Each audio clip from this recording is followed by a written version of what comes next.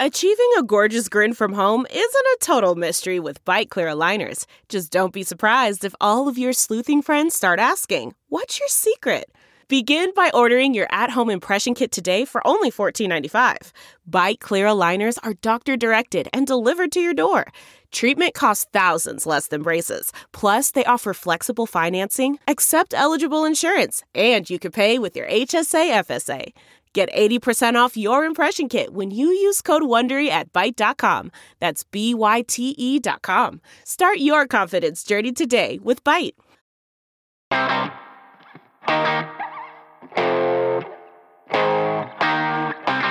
Hello and welcome to this brought to you by bonus episode. We just finished our latest season with a story about Nearest Green, the man who taught Jack Daniel how to make whiskey. And if you haven't heard it yet, be sure to go check it out. Well, now our team is hard at work reporting new episodes for our upcoming season. But in the meantime, I wanted to share a story with you from another podcast that I think you might like. Consider this kind of a book club, but for podcasts. This week, our story comes from Proof, the podcast from America's Test Kitchen. Proof goes beyond recipes and cooking to investigate the foods we love and to uncover hidden backstories and big questions that surround them. This is very up our alley. Today, the true story of the miracle berry, a fruit that causes sour foods to taste sweet, and the company that almost made it mainstream. I'd never heard of the miracle berry, and there's a reason. As you'll hear, there's a lot of money at stake in the big business of making food taste sweet. It's a story full of twists and turns, conspiracy theories, sabotage, even a little good old-fashioned espionage. I'll let Proof's host, Bridget Lancaster, and producer Sarah Joyner take it from here. On a late summer evening in August of 1974, Dr. Robert Harvey and his business partner, Don Emery, were heading to Dr. Harvey's home for dinner. The arrangement I had with my family was that on evenings that I had to work late, my wife and I, we had agreed that rather than stay and work late and skip dinner, what she'd prefer is that I would come home, I could bring anybody with me, and we would have dinner, and then we could go back to work, and the kids could go do their homework and go to bed. They had a long night of work ahead of them. Robert Harvey and Don Emery were in the process of securing a big investment from Colgate-Palmolive, who wanted in on their product, a sweetening alternative to sugar. They turned the lights off, armed the alarm, and locked the doors. That night, my wife served turkey tetrazzini, and as was the deal, we all accommodated, and the kids complained and got extra desserts as a result. The kids went off to do their homework before bed. Robert and Don finished their meal and then got in the car to drive back to the office. It was in an office park in Hudson, Massachusetts, and their building was the third on the left, and Robert's office was the second-floor corner office. It's visible from the street. And they noticed that the lights were on. We raced down the street, we skidded to a stop, we both jumped out of the car, slammed the doors, and we ran up to the front door, and we found the front door unlocked. We opened the door, no alarms went off, my office door was open, a file cabinet drawer was pulled out, and there were a lot of things strewn on the floor. And just as we were at about that point, we heard the fire door close, and there was a car went speeding by and went up the street and disappeared. The police said it was a professional job. The alarm had been disarmed. None of the locks were damaged. No sign of a forced entry. How could they get in the building? How could they set off the alarm and the rest? And the police had no answers for any of those things.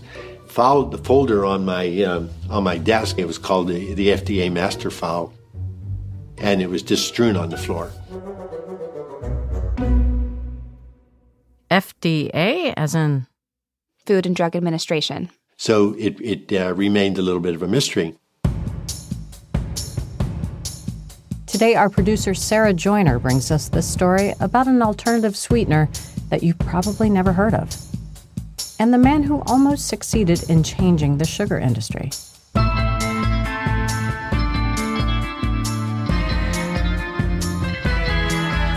From America's Test Kitchen, I'm Bridget Lancaster, and this is Proof.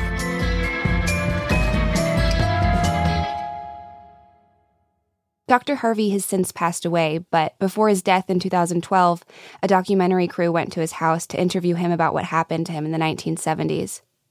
He's a scientist in every definition of the word, meaning he's not hyperbolic.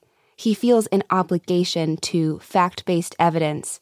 It seems important to him that he provides the full context in every story he tells. He's not brief, so it's difficult to fit his account into a sexy package. I got my hands on the raw footage, and you can hear the producer's frustration with Harvey. The documentary crew never used the interview. I want to just get you very quickly, like a soundbite saying that there was a number of tests that you. Okay. Now, in answering that, let me go back. Let me go back in time to from the very beginning. The first thing we want to do as responsible people, if we're taking it.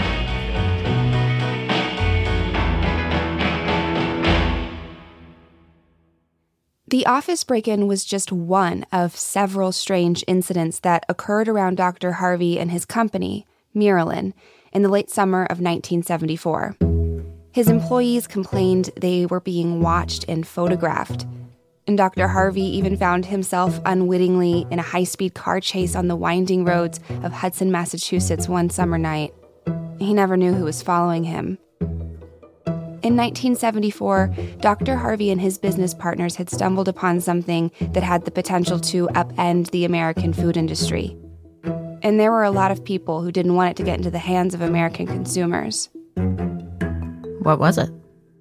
A little red berry. A little red berry? Yeah, but this small berry was a big financial threat to a lot of people. It kind of looks like a cranberry. It has a mild-tasting flesh and a small pit inside. It's called the miracle berry. Miracle. What's miraculous about this tiny little berry? It's definitely not the flavor. No? No, and don't get me wrong, it doesn't taste bad, but the berry is special for what happens after you eat it. It makes sour things taste sweet. Not a little sweet, not a weird stevia-like bittersweet or an aspartame medicinal elixiry sweet, but a remarkable sugar-like sweet. Lemons instantly transform into lemonade. And you know that behind-the-ear cringe you get when you eat sour things? Miracle berries eliminate that entirely. Well, I would say that teeters on a miracle, but how is that even possible? So the berry contains something called a glycoprotein named miraculin.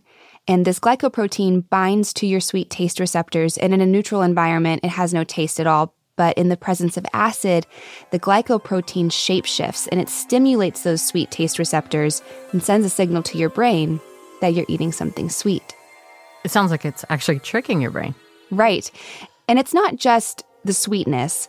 When the sour taste of a food is suppressed, it seems like the natural flavors are dialed way up.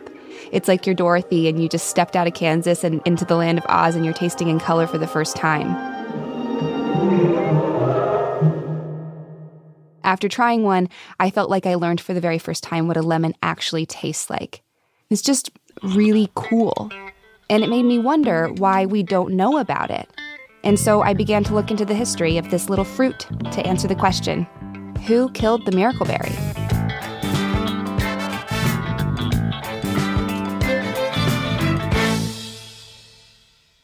The miracle berry grows on small shrub-like trees. It's native to West Africa and nations along the Gold Coast, and it's been eaten there by locals for almost 3 centuries.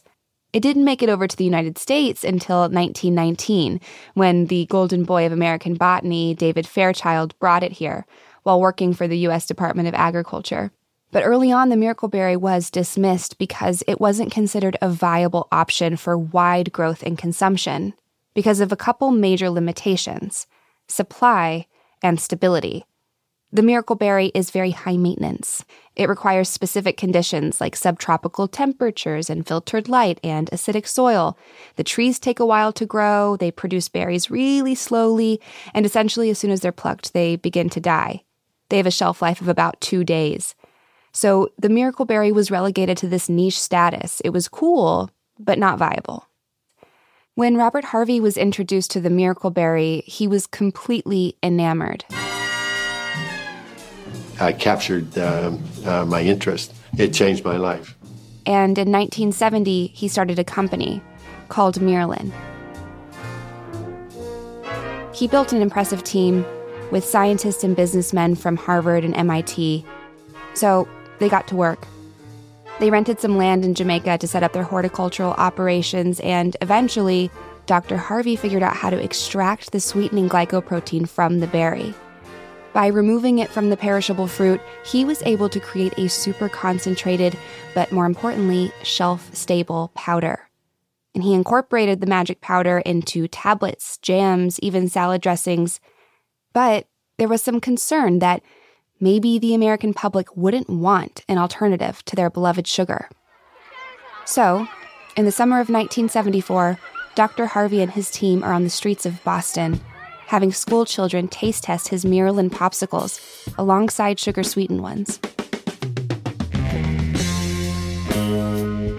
The test we're talking about is really a test to determine and prove to the new investors coming in, prove to the world, prove to everybody that Miraculin is ready for the big-time market. The popsicles were coated with the Miraculin powder, so as you lick the popsicle, the glycoprotein binds to your taste buds.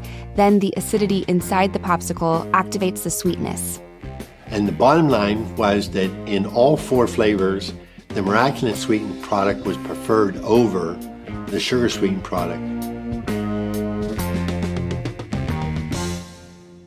I'm not sure that I believe this because I've tried my share of alternative sweeteners. I've also tried to pawn them off on other people. You can always taste them. You can pick them out. They've got this medicinal, or they're bitter, or they're a little bit sour. I categorize them as just tasting wrong. Well, I completely agree with you. And yet, that's what the report says. This is probably the most convincing thing we ever did. This was a statistically significant double-blind test and proved that we were better than sugar. So he's getting his ducks in a row. He's figuring out solves for all the problems that make the Miracle Berry tough to commercialize: supply, stability, and now he's got proof of concept with this popsicle test. So what's up next? A very important detail: regulatory. Now, FDA dealings can be a bit hairy, so Maryland hires the leading law firm in the nation on FDA approval matters to advise them, a firm out of D.C. called Covington and Burling, who said that, as far as they were concerned, based on the data that we submitted to them, that would qualify it as what they call, at the time, a GRAS substance. GRAS as in not the lawn, but generally recognized as safe, right? Right. And heads up, I'm going to get into some pretty dense regulatory concepts, but stick with me here. So food ingredients can be categorized as either food additives or GRAS. And there's a difference? Yes, but it's actually a very slight difference. It boils down to whether the information about the food is publicly available or not. And it's sort of baked into the acronym GRAS, generally recognized. So if the food is generally eaten or the science generally known by experts, it's GRAS. If not, it's a food additive. This sounds vague, and honestly, it kind of is. But in order for something to be GRAS, there has to be published science about it that's available in the form of stuff like peer-reviewed journals. It's got to be available to experts generally, is the way it's written in regulation. So at this point, Maryland has decided to pursue the GRAS status instead of going for a food additive. They did deliberate for a while, and the Miracle Berry didn't have common use in the United States. But they did have scientific publications. There was a small community of researchers actively studying and publishing on the toxicology of the Miracle Berry at the time, including Dr. Harvey's own PhD thesis. And that expert community concurred that it was safe to eat. That sounds like a sure bet. Right, but Harvey was a smart businessman and a conservative risk taker. He hired independent labs to do some additional safety tests that were way beyond requirement. He built a large FDA file with all the evidence indicating safety. Was it that FDA file that they found open during that break-in? That's the one.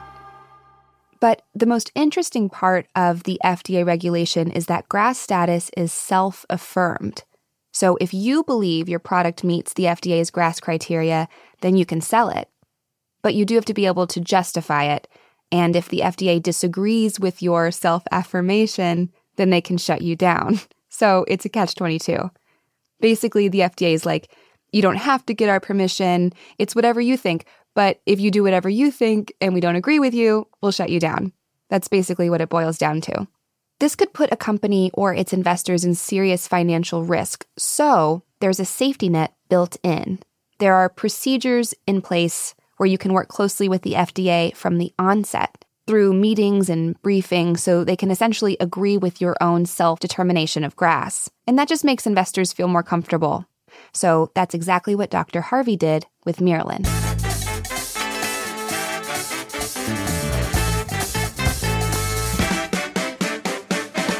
While reporting this story, I got access to an archive that was created by the son of Dr. Harvey after he died.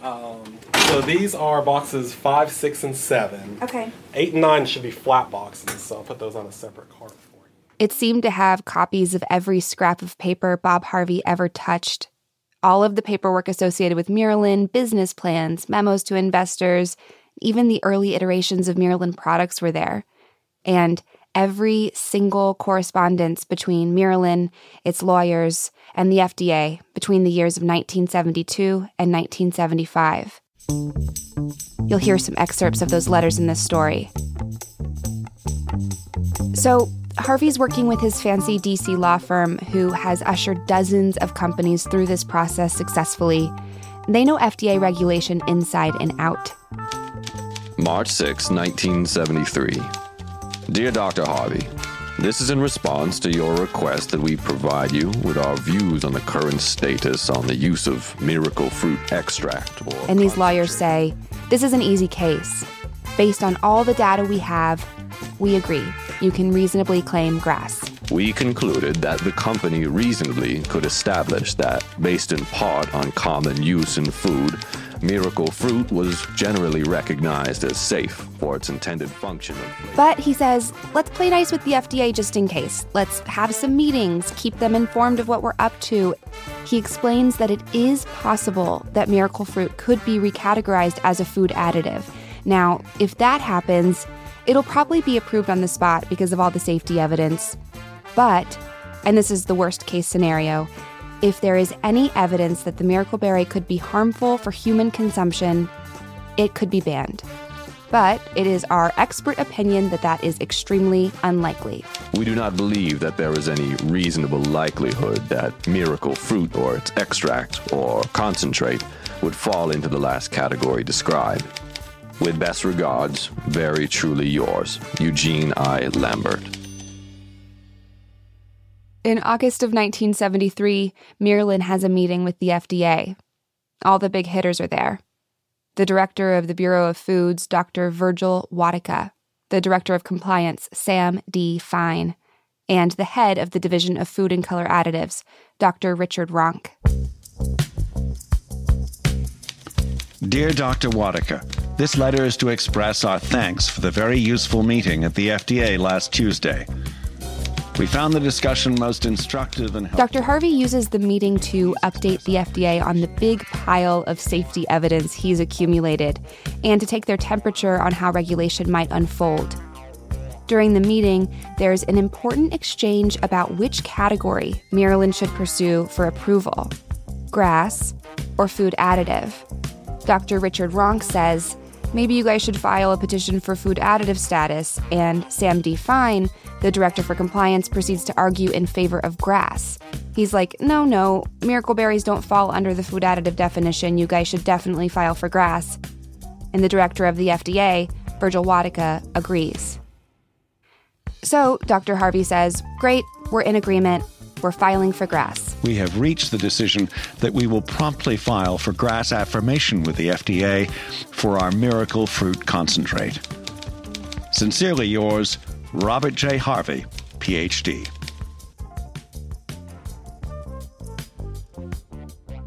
Up to this point, the Miralyn FDA relationship was great. There was almost a spirit of camaraderie. But a couple months later, in October 1973, the head of the FDA sends an interesting letter. Dear Dr. Harvey, recently I've asked my staff to give further study to the eligibility of miracle fruit concentrate for affirmation of generally recognized as safe status. It says, we have some concerns that you should address as soon as possible. Should our decision be otherwise, a food additive for which there is no regulation would be on the market. I would think this would be a situation you would wish to avoid. And to quell their concerns, Dr. Harvey writes a letter, heavy with scientific jargon and citations, that addresses the FDA's questions line by line. Dear Dr. Wadika, this is in specific response to the questions raised in your letter of October 12th. First, Dr. Wadika says, we need some scientific literature to prove that experts think this is safe. We are not aware of such extensive dissemination of toxicological tests in the scientific literature. And Dr. Harvey replies, As you know, we have conducted extensive toxicological studies of miracle fruit concentrate. Then he proceeds to cite 13 of these studies. Next, Dr. Wadika expresses some concern over the physiology of the sweetening effect. One wonders whether the taste perception of the tongue is all that is involved, or whether the central nervous system is involved. And Dr. Harvey replies, no, the taste altering does not happen in the brain, it happens on the tongue. See attached studies. Again. Then he re-explains the phenomenon over the course of several pages in the letter. I won't bore you with the details.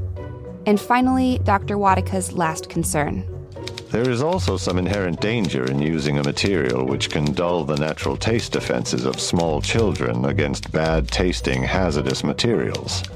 Miracle fruit concentrate offered as tablets could lead to such accidents, and proper labeling must be developed to protect the unwary. Sincerely yours, Virgil O. Wadika, Director, Bureau of Foods. But the science was on Dr. Harvey's side here. He replies, very diplomatically, I might add, Most common available acids are 500 to 1,000 times higher in concentration than the effective sweetening range of Miraculin. No, Miracle Fruit won't sweeten cleaning products. Very truly yours, Robert J. Harvey. So after Dr. Harvey addresses these concerns, the FDA goes silent. They miss their deadline to provide a decision on the GRAS status. They're supposed to do it within 90 days. And he calls and he writes, but he's completely pushed aside. Yeah, the government never does anything slowly and then ignores you. This is so strange that this happened. Well, it feels like the tone shifted a little bit. It definitely has. Whereas before all the correspondence was super chummy, this is the first instance that I could detect of hesitation on the part of the FDA. But finally, 6 months later, the FDA calls. Miralin's lawyers say, the FDA said they're cool. They're not planning on interfering with Miralin's GRAS status.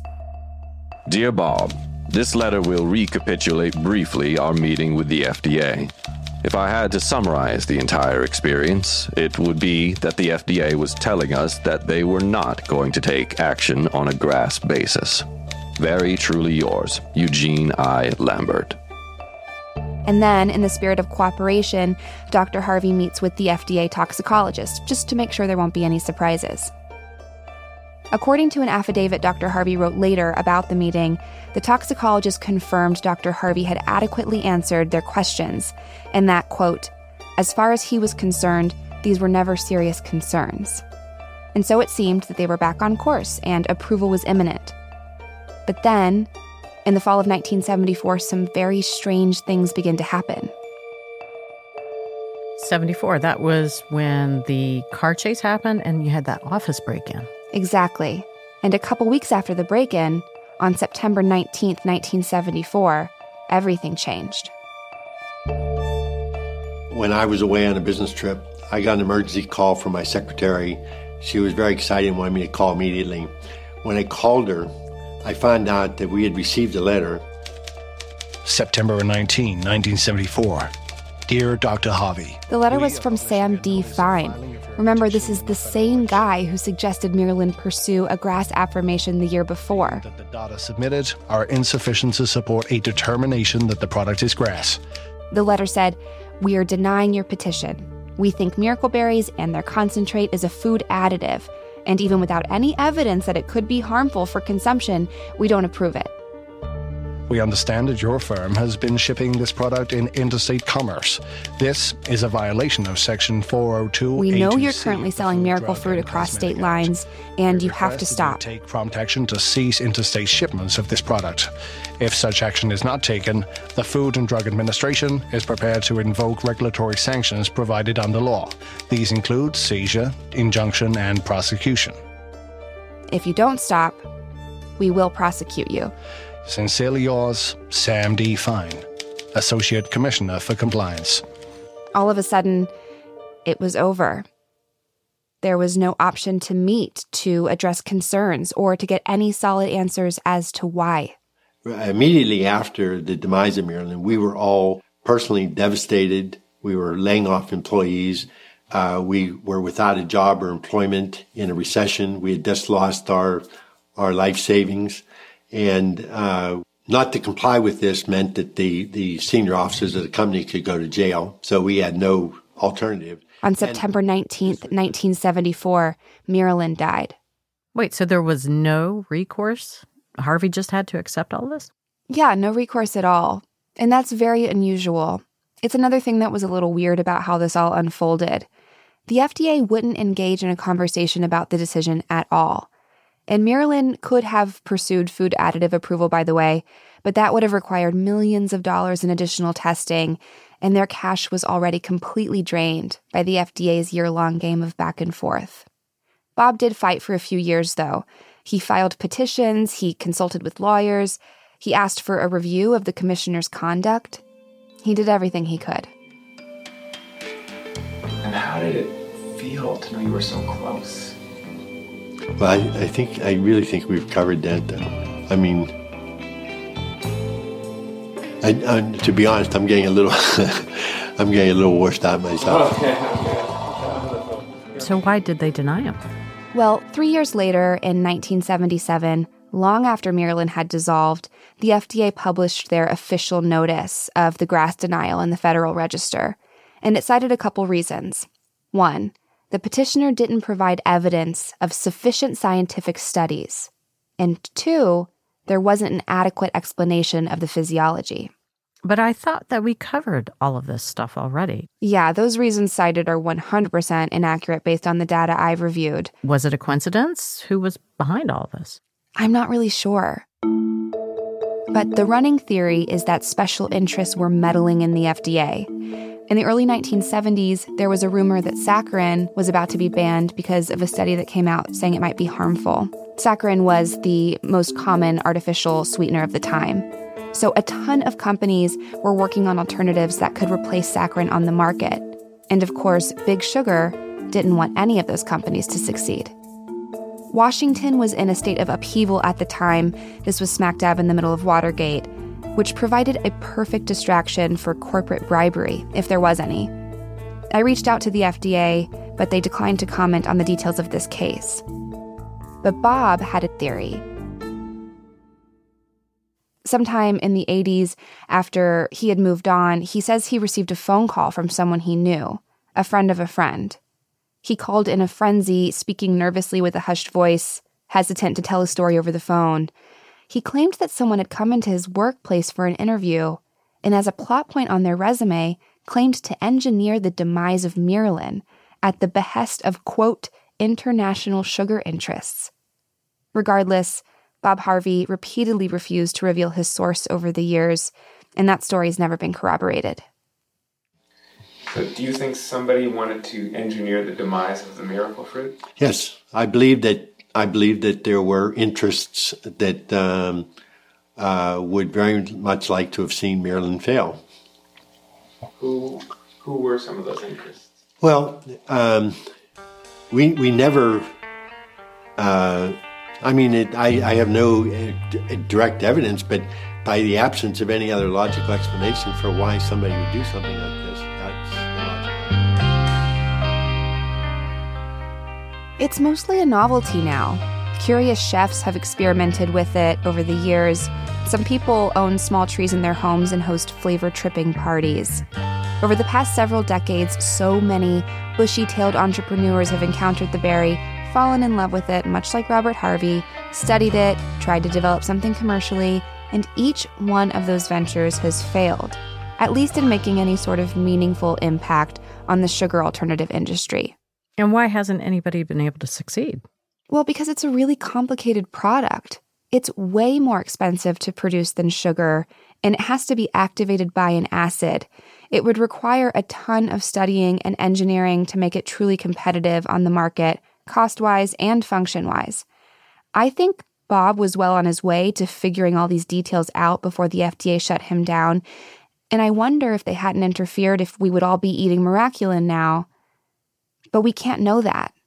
The biggest roadblock is its agriculture. So I went down to Miami, where some farmers grow miracle berries, so I could try to understand why commercialization of the miracle berry is so hard.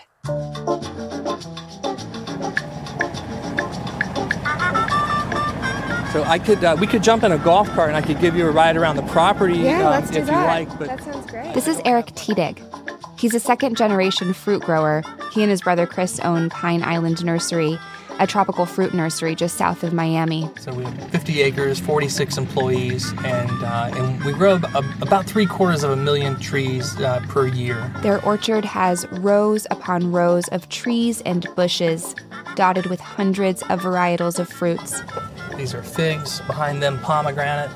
This is Chinese fruit called wampi, Jamaican fruit called aki. But it's inside the greenhouse on the other side of the property where the real magic happens. The greenhouse is damp and warm. When you walk in, a humid stickiness hits you, notable even for Miami. 50,000 miracle fruit trees are coming of age in this greenhouse at any given time. They really do better, and they thrive with the little filtered light. They tend to like a slightly acidic soil, and they tend to grow better in pots than they do in the ground. They're not the easiest plants to grow. They are somewhat challenging. Eric is being modest. They're really freaking tough. He walks me up and down endless rows of miracle fruit trees. These trees are the fruits of his family's labor, years of studying and breeding and cultivating to create the most optimal specimen. They're breeding for traits like larger berry size or higher berry yield. But Eric's big breakthrough is that he's managed to cultivate a unique variety where the tree produces fruit perpetually year-round. So here you see all the very small, immature green fruit right next to flowers, right next to mature red fruit ready to pick. This isn't something that happens in nature. Typically, a plant will flower, then grow fruit, then fully ripen, and then get picked, and then repeat. But on Eric's plants, you have the flowering, the developing fruit, and the mature fruit, all at the same time, which means you also have a perpetual cycle of harvesting. Well, this sounds like a really big operation. Maybe they're getting close. What are they doing with the berries? Well, they're selling them to hospitals and cancer patients. And what's the application there? Well, apparently another fun superpower that the miracle berry has is this ability to treat that metallic, sort of acrid taste that's often a side effect of chemo treatment. And I should mention the science on it is still pretty young. Scientists aren't sure exactly how it works, whether it masks the metallic taste or if the sweetening unlocks enhanced flavors that mask the bad taste, but patients are going crazy for it.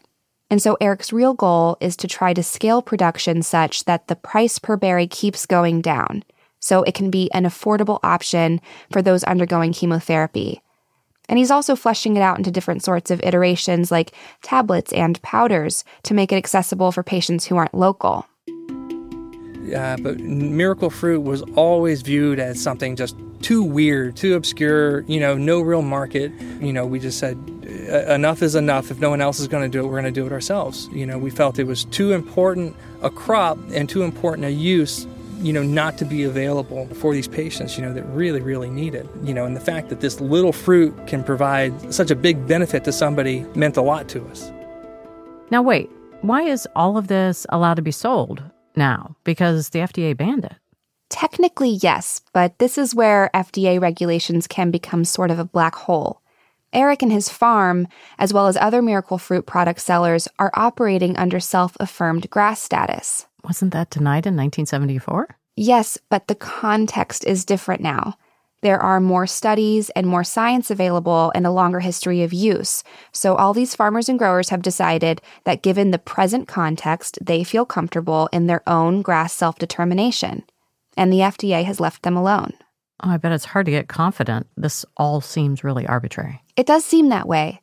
But D.C. sort of feels out of sight, out of mind from down in Miami. So Eric has made the growing process as efficient as it can be with the finicky nature of these plants. And it works for his purposes, for selling the berries to hospitals and patients. But it's still not enough to really compete with the price of sugar. If you want to do that, you have to be a little bit more creative with how you produce Miraculin.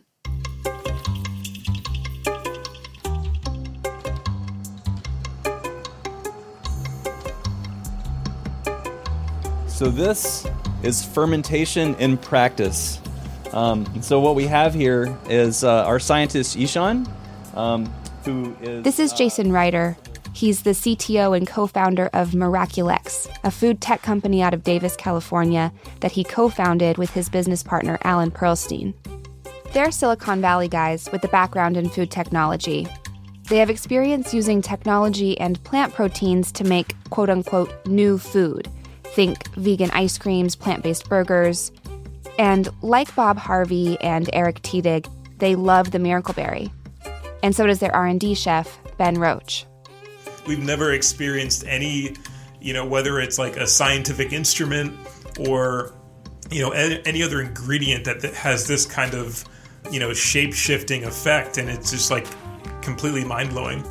He's a culinary mad scientist. He cooked at Moto, a famous Chicago restaurant that looked more like a lab than a kitchen. They were notorious for using ingredients in unexpected ways. They turned food upside down and twisted it inside out and charged a boatload of money for it. Between Ben's culinary imagination and Jason and Alan's food tech prowess, they make up sort of a dream team.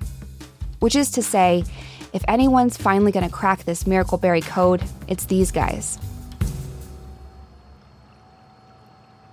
Jason is gesturing to 2 stirred glass tanks that are employing anaerobic fermentation. Inside of these tanks, small yeast organisms are creating Miraculin. So what you have are these glass stirred tanks that are controlling things like temperature, pH, essentially the environment from which the yeast are living and eating and growing. This is called recombinant protein production. That means foreign DNA is introduced into a host, in this case, the yeast. And yeast makes a perfect host. It's single-celled, it's easy to genetically manipulate, and it also reproduces at really high rates. So a Miraculin-creating gene is introduced into the yeast, Jason and his scientists feed the yeast, and it multiplies. And so these yeast are doing what yeast do. They're eating sugar and they're making products. In this case, they're making our product, which is the Miraculin protein, which is expressed into the broth, much like ethanol would in a conventional beer brewing process. To recover the Miraculin, they spin the broth in a centrifuge really, really fast, which separates the solids from the broth. Then they isolate and separate out the Miraculin protein that the yeast was making. And what's left is a super pure, super powerful powder. Yeah, so this is around 0.5 gram of our Miraculin protein, purified, that we use as our food ingredient. And again, it looks like any other food ingredient. It looks like a white powder. And so this 0.5 gram will go into hundreds, if not thousands, of products. Jason says that this Miraculin powder is 40,000 times more potent than sugar, so it takes a lot less to give you a lot more sweet. Well, it sounds like they've covered supply. Almost. They're still inching down the cost of production, but I think the fermentation is a very smart and elegant solution. It's novel. It's much more affordable, much more reliable. But creating the Miraculin isn't the only hurdle. There's also a lot to consider with engineering its application in a food product. Right, because I know from other artificial sweeteners, sugar isn't just about the sweet taste that it adds to recipes. It's functional. It adds moisture to a recipe. It's going to help with browning, structure, and it adds volume to the total recipe. So that's especially important in baking. So how do you replace that function in addition to the sweetness of sugar?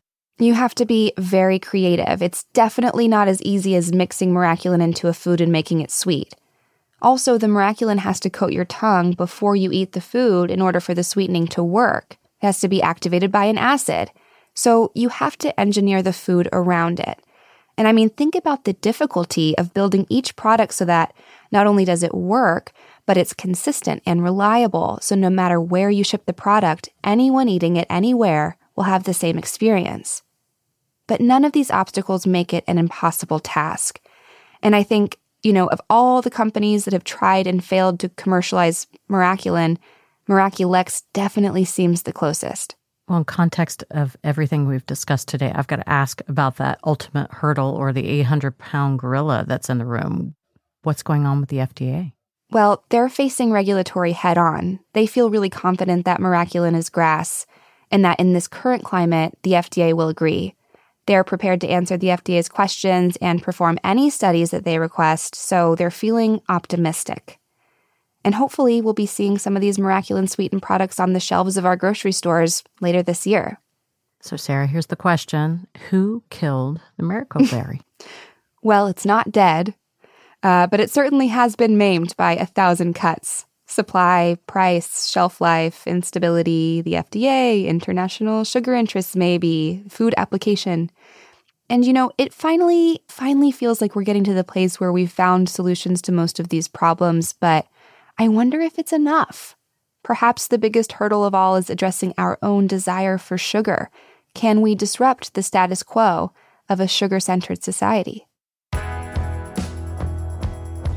There's a million reasons to kind of shoot it down or, brush it off as a gimmick or, oh, it's weird or, it's a new experience, like any new experience. If we lived in a world without airplanes and everyone's riding a bicycle, you look up in the sky, you see an airplane with people inside of it flying around, you're going to lose your mind. Like, that's terrifying.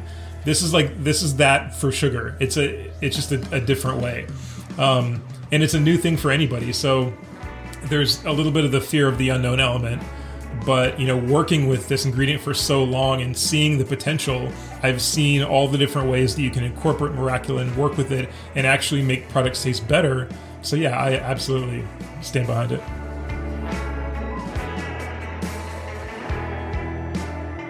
So it's definitely an uphill battle. I mean, we're talking about going up against the sugar monster here.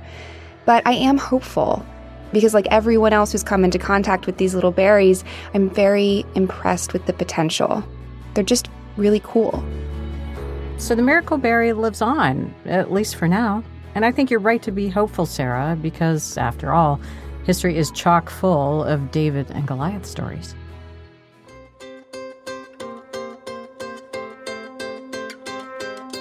That was an episode of Proof from America's Test Kitchen. Be sure to check out their podcast. They have a new season airing right now, and this week's episode is about a very familiar household name, Yelp. Take a listen, and then let us know what you think in our Facebook group, where we'll keep this podcast club discussion going. Just search for Brought to You By Podcast. We'll be back with our own episodes very soon. But in the meantime, you know where to find us. Call and leave a message at 646-768-4777 or shoot us an email at btyb@insider.com. This episode was produced by the team at Proof, Bridget Lancaster, Caitlin Keeler, Sarah Joyner, and Caroline Rickard. It was edited, sound designed, and mixed by Matt Boynton at Ultraviolet Audio. Brought to You By is a production of Insider Audio.